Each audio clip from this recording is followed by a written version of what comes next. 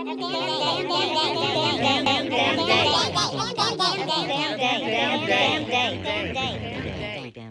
damn day. Hello, everyone. It's Jerry at the Fledge, and welcome to Season 2, Episode 26 of Every Damn Day. And I am in the room that I'm converting into a studio, or my home studio tonight, and I'm doing a late show. I had a pretty busy day, and I'm still committed to the Every Damn Day, so I wanted to make sure that I get this in. And tonight we are going to talk about the ALICE threshold, poverty rates, and entrepreneurship. And I should probably start by defining what the ALICE threshold is. The ALICE is an acronym. It is asset limited, income constrained, and employed. And what that really means is that people live check to check.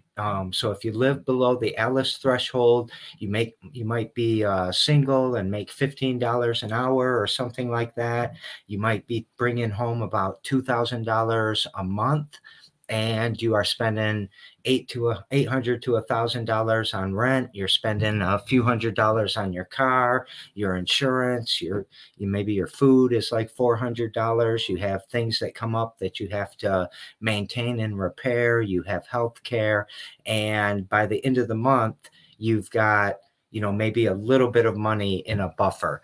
But if you make $14 an hour, that buffer's not there. If you make $13 an hour, you're probably giving up some of the basic needs, most likely sacrificing healthcare and food. And you also probably aren't going out for entertainment. You're probably not affording the different things that would give you access to education, training, information, and stuff like that. So living below the ALICE threshold, I like to explain it as, you're living check to check, your car transmission goes out, and all of a sudden, it's not just that problem. It's, I got to use that money for the light bill to pay for the transmission, or I've got to take rent money. So then your safety and security and shelter starts to get threatened. So you're sacrificing basic needs. And then you go down to poverty, and it gets even worse because you don't have the basic needs covered, and you are struggling. You are living day by day. And so paycheck to paycheck would be great, but you're more in a day-to-day mode. And then, of course, I talk about entrepreneurship a lot, so I won't define that at this moment. But what I want to start with is I just got out of a check-in meeting for LEAP's One&All Program, and the Fledge is a program partner for that. And LEAP's One&All Program, the LEAP being the Lansing Economic Area Partnership, has focused on any entrepreneur that is starting a business or has a business going, and they live below the ALICE threshold. So this program gives a lot of training. I like to call it actually the 3 C's. It's competency, it's cash, and it's connection. And that's what all entrepreneurs need, but it's also what people need in general to start to prosper a little bit better and start to climb out of poverty, get pushed up, get helped with, get the obstacles out of the way. There's so many reasons that people are in poverty. I don't want to sound like I'm blaming them or thinking that they can pull themselves up by the bootstraps or something like that. I don't want to use language like that. But what this program does is really focus on making sure that the entrepreneur has a little bit of a buffer to succeed and create the connections around the community of people and organizations that can help them. And why I think this is so important became very obvious to me when we started doing our work deeper in Lansing with the Fledge. And Shannon shared some data with me from the Michigan League of Public Policy, and I'm going to share a link with you. And maybe if you're listening, If you look up Lansing on mlpp.org, you will find a data sheet, a spotlight on our city. And I want to read some of this data and talk about some of the other data that I know. So the first thing is, it's not referenced on this particular page, but it is the percentage of people in Lansing that live below the ALICE threshold. It is 53% of us. So 53% are living paycheck to paycheck. One problem can derail their whole plan and can snowball into other problems. Then when you start to look at poverty rates, there is a 25% poverty rate in Lansing. There are 31% families with children. 38% of the children under 18 live in poverty. And if you are a single parent, a single mother in particular, you have a 50% chance of living under the poverty line. If you are a single mother in Lansing, there is a 50-50 chance you live in poverty. I would like that to sink in a little bit. I also want to talk a bit about persistent poverty. And this is pockets in our community, whether they're census tracts or zip codes, that have been in poverty for 20, 40, sometimes even 60 years. I know 40 years for sure. I know since the 1980s, there are communities in Lansing that have been stuck in poverty for up to 40 years, and that's persistent poverty. And what I believe is that if all of us got together today and we said, we are going to solve this problem, we would have to look at all of the causes to the problems, right? And these causes run deep, and they, sometimes they're random. Sometimes they could be acts of nature. Sometimes they could be something like the coronavirus and all of that. But across those years, for 40 years, this is something where we need to allocate our resources differently. We need to change our strategies and our philosophies and our mindset about things differently. I look at poverty as having to be solved at the highest levels and the lowest levels. We all have to work for this. So I start out with saying a pretty bold statement. And that statement is that poverty is a policy decision. And what I mean by that is there are decisions, there are laws, there are budget allocations that are made at the federal, state, and local level that cause poverty to continue to exist. And that sometimes seems like I'm saying, oh, they're causing the poverty, but I don't know, I don't want to get into this conspiracy theory that this is happening or whatever, but the oppressive systems and some oppressive people within our government are definitely causing the policy or poverty and creating the environment for it to continue to exist. So, at the federal level, I think we need more programs that, spend less on the military, spend less on things like that, and start to get money down to grassroots organizations that are strong enough to solve the problems in their communities by themselves. We always see communities looking outside for solutions when the true people who know the true answers live within the community. So, I'm going to get to universal basic income, Zero. That's on my list. You're taking my steam away. But Zero and I talk a lot about UBI and what a great thing it would do for all of us. And I will get to that. So sorry, where I was at was that there are a lot of things that the government can do, that we as different institutions and organizations can do to start to uplift people and help people find their way out of poverty. And it's a pretty complicated problem because poverty creates a lot of systemic problems or other problems, poor health outcomes, or maybe an increase with substance use disorder, or maybe areas in the community where the housing, well, definitely areas in the community where the housing is less safe or less maintained, where maybe heating and water and air quality are different problems. So, first of all, we have to kind of look at the complicated systems that are causing this poverty, but eventually we're going to get to the causes, and we're going to get to see that these solutions are going to cost money to implement, and we're going to need the budget to spend on these solutions. And if the government isn't in line with what the people see as the proper solutions, they're not going to fund that, and we're going to continue to have poverty.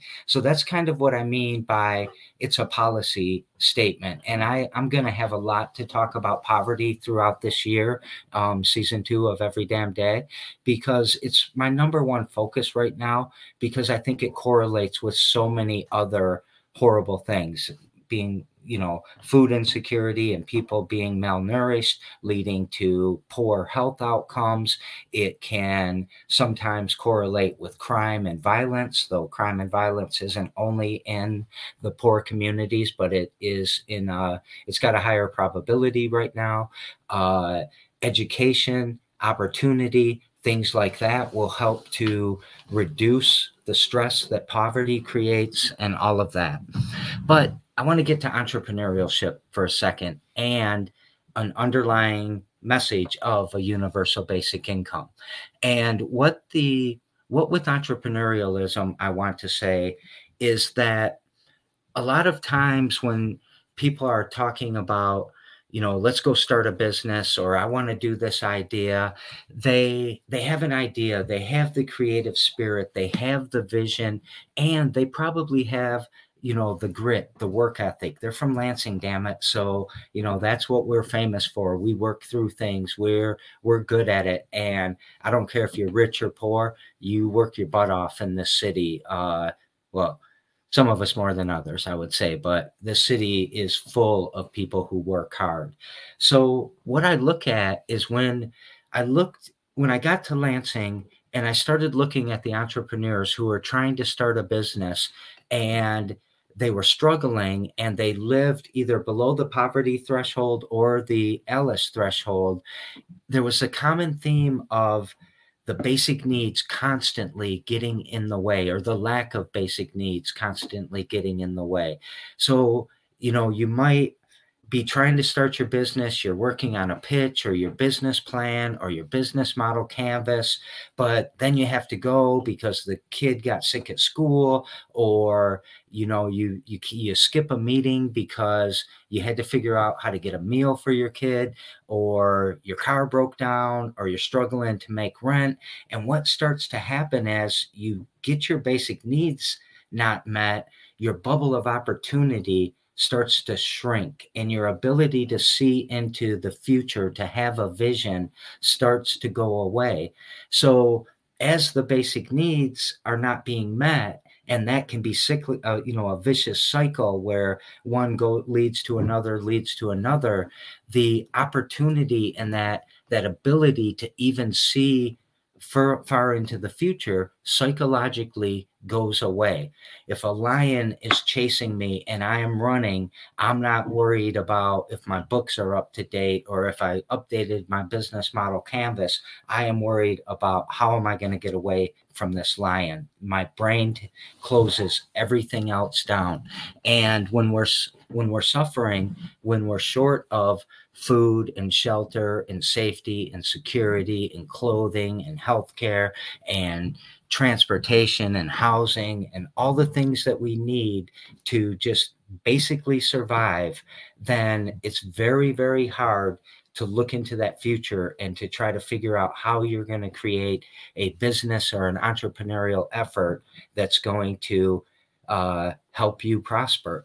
And it's also this all correlates with career paths and your job and all of that too. If you are in a job, no matter where you're at in it, you probably do have some opportunity to advance. But if none of your basic needs, or if your basic needs are not being met, again, you're not focused on your job and you're focused on something else. So you get distracted about, the things that you have to do to make it that future a little bit different.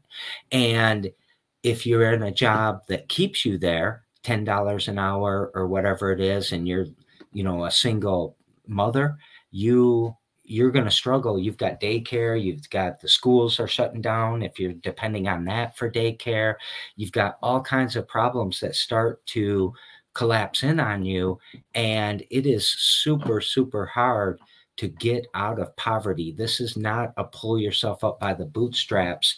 This is, we need to lift our community up. We should be ashamed of ourselves that 25% are in poverty and 53% are under the ALICE threshold.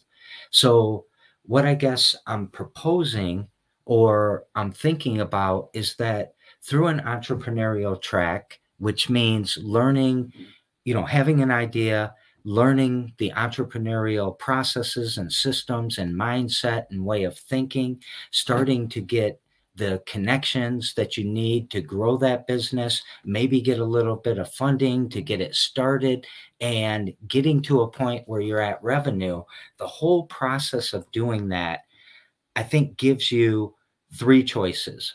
One is you could choose to fail, and that just means you give up on it all and you go back to where you were. But really, you're going to learn when you take that path, and you're probably going to come back stronger the next time.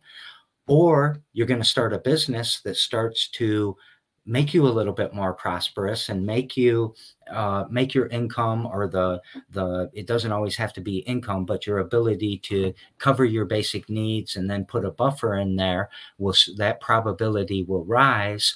And if that doesn't happen, you're also likely to pivot and join a company doing what you wanted to do. So if you want to start a software company, but you realize at some point there, you just don't have the experience to do it, or you can't get enough customers, but you've gathered the skill set to get there, you can often find a job that will pay you more than $15, $20, $25 an hour.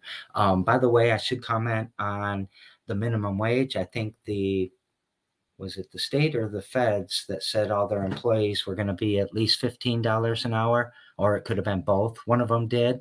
I think that's great. I think $15 an hour is probably, I guess a good start, but it's not enough. We've got to get up to $24 or $25 an hour to really help people thrive. And in most cases, the management, the administration, the CEOs, you're making way more than you need to be making.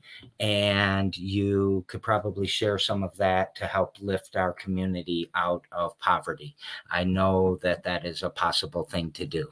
The other thing is that with the entrepreneurial track and being entrepreneurial in an effort to fight poverty and to get above the ALICE threshold, you get another very important thing. And it is probably the most important thing on the Maslow hierarchy of needs. It is in the middle, and it is connection. When you are starting a business, when you have help starting a business, you meet people, and you meet more people, and you meet more people. And as your crowd expands, and it will, especially in Lansing, it's going to expand in a diverse way where you will have male and female and BIPOC and LGBTQIA plus and vets and women, and I already said that, sorry, people with disabilities, all of that. They will start to join your crowd, and your brain will get bigger and richer and have all kinds of views of how you can solve problems and how you can find a resource who can help you, who can connect you with somebody who you can barter with, who you can trade anything with. This stuff just starts to happen. And I really find Lansing very unique in the way that a diverse community will build around you if you really just let it happen. We have a diverse community. by population. And if we really tap into that, we are a very, very, very smart community. We have people, well, 14% of our population, 15,000 people out of 117,000, speak a second language in their home. We have a very large refugee population who are bringing in different ways of thinking about things and different ideas and different things that they need that would provide them with to be able to touch their culture and be able to prosper and keep their culture in mind or in the front. So entrepreneurialism is important, but when we have a population of 25% in poverty and over half of us under the ALICE threshold, it is almost impossible without help. So my ask is this. One, basic needs programs need to be stepped up. We need to start figuring out how to make sure that every single person in our community, in our city, can have their basic needs met. And I mean, in our city, our state, and our country, we should be doing this. And one way to do that would be to figure out how to do a universal basic income. Zero talks about funded by a value added tax, which I think would be a great way to start. And eventually would likely be funded by the savings that we get from all of the different services that we might offer people in a reactive mode.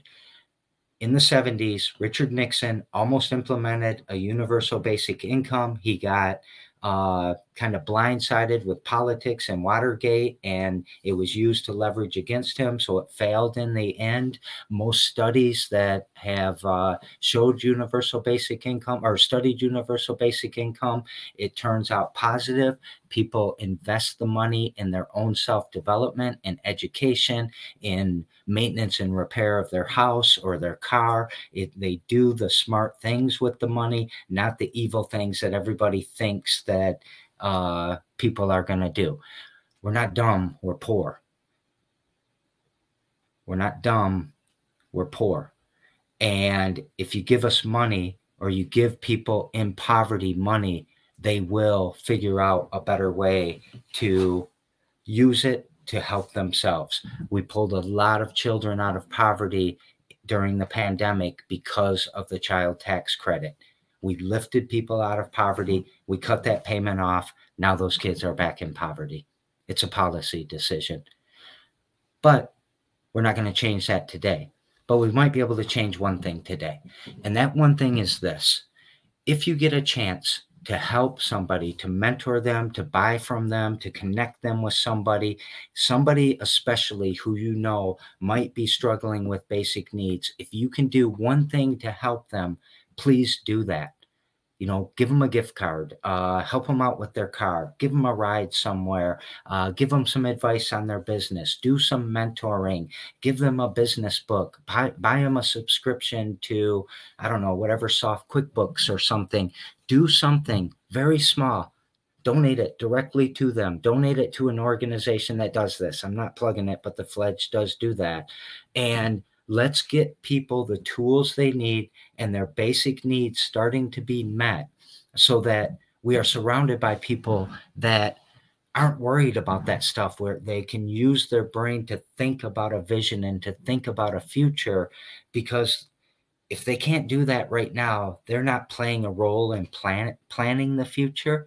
And if they're not playing a role in that, then the causes and the pain and the suffering and the ability to empathize and the ability to change our systems is not being taught that. And that creates the cycle, that creates the persistency. We need to lift our community out of poverty. We need to help them. It's embarrassing. I think you should be embarrassed. We should be ashamed. I know that I always point and say you, I mean me too. And I believe that all of us could play a role in this. I'm not saying we all caused it, but some way we kind of probably did. We contributed, but we can all do something about it, and it's the right thing to do. Let's lift our community out of poverty. Let's get these 25% of people above that line and watch how many people start. Let's trickle up, not trickle down. Let's trickle up. So I always do that when I don't have a guest. I start rambling and talking, and I get a little bit unorganized. I need a guest.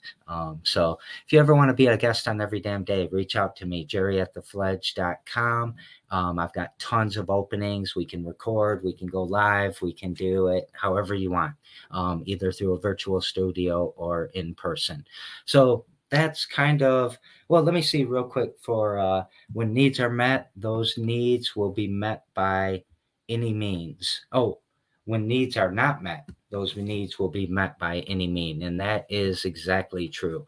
And then community savings pools, budgeting for mutual credit grows resilient, regenerative communities. We are on our way, but there's still so much work to do, to be done.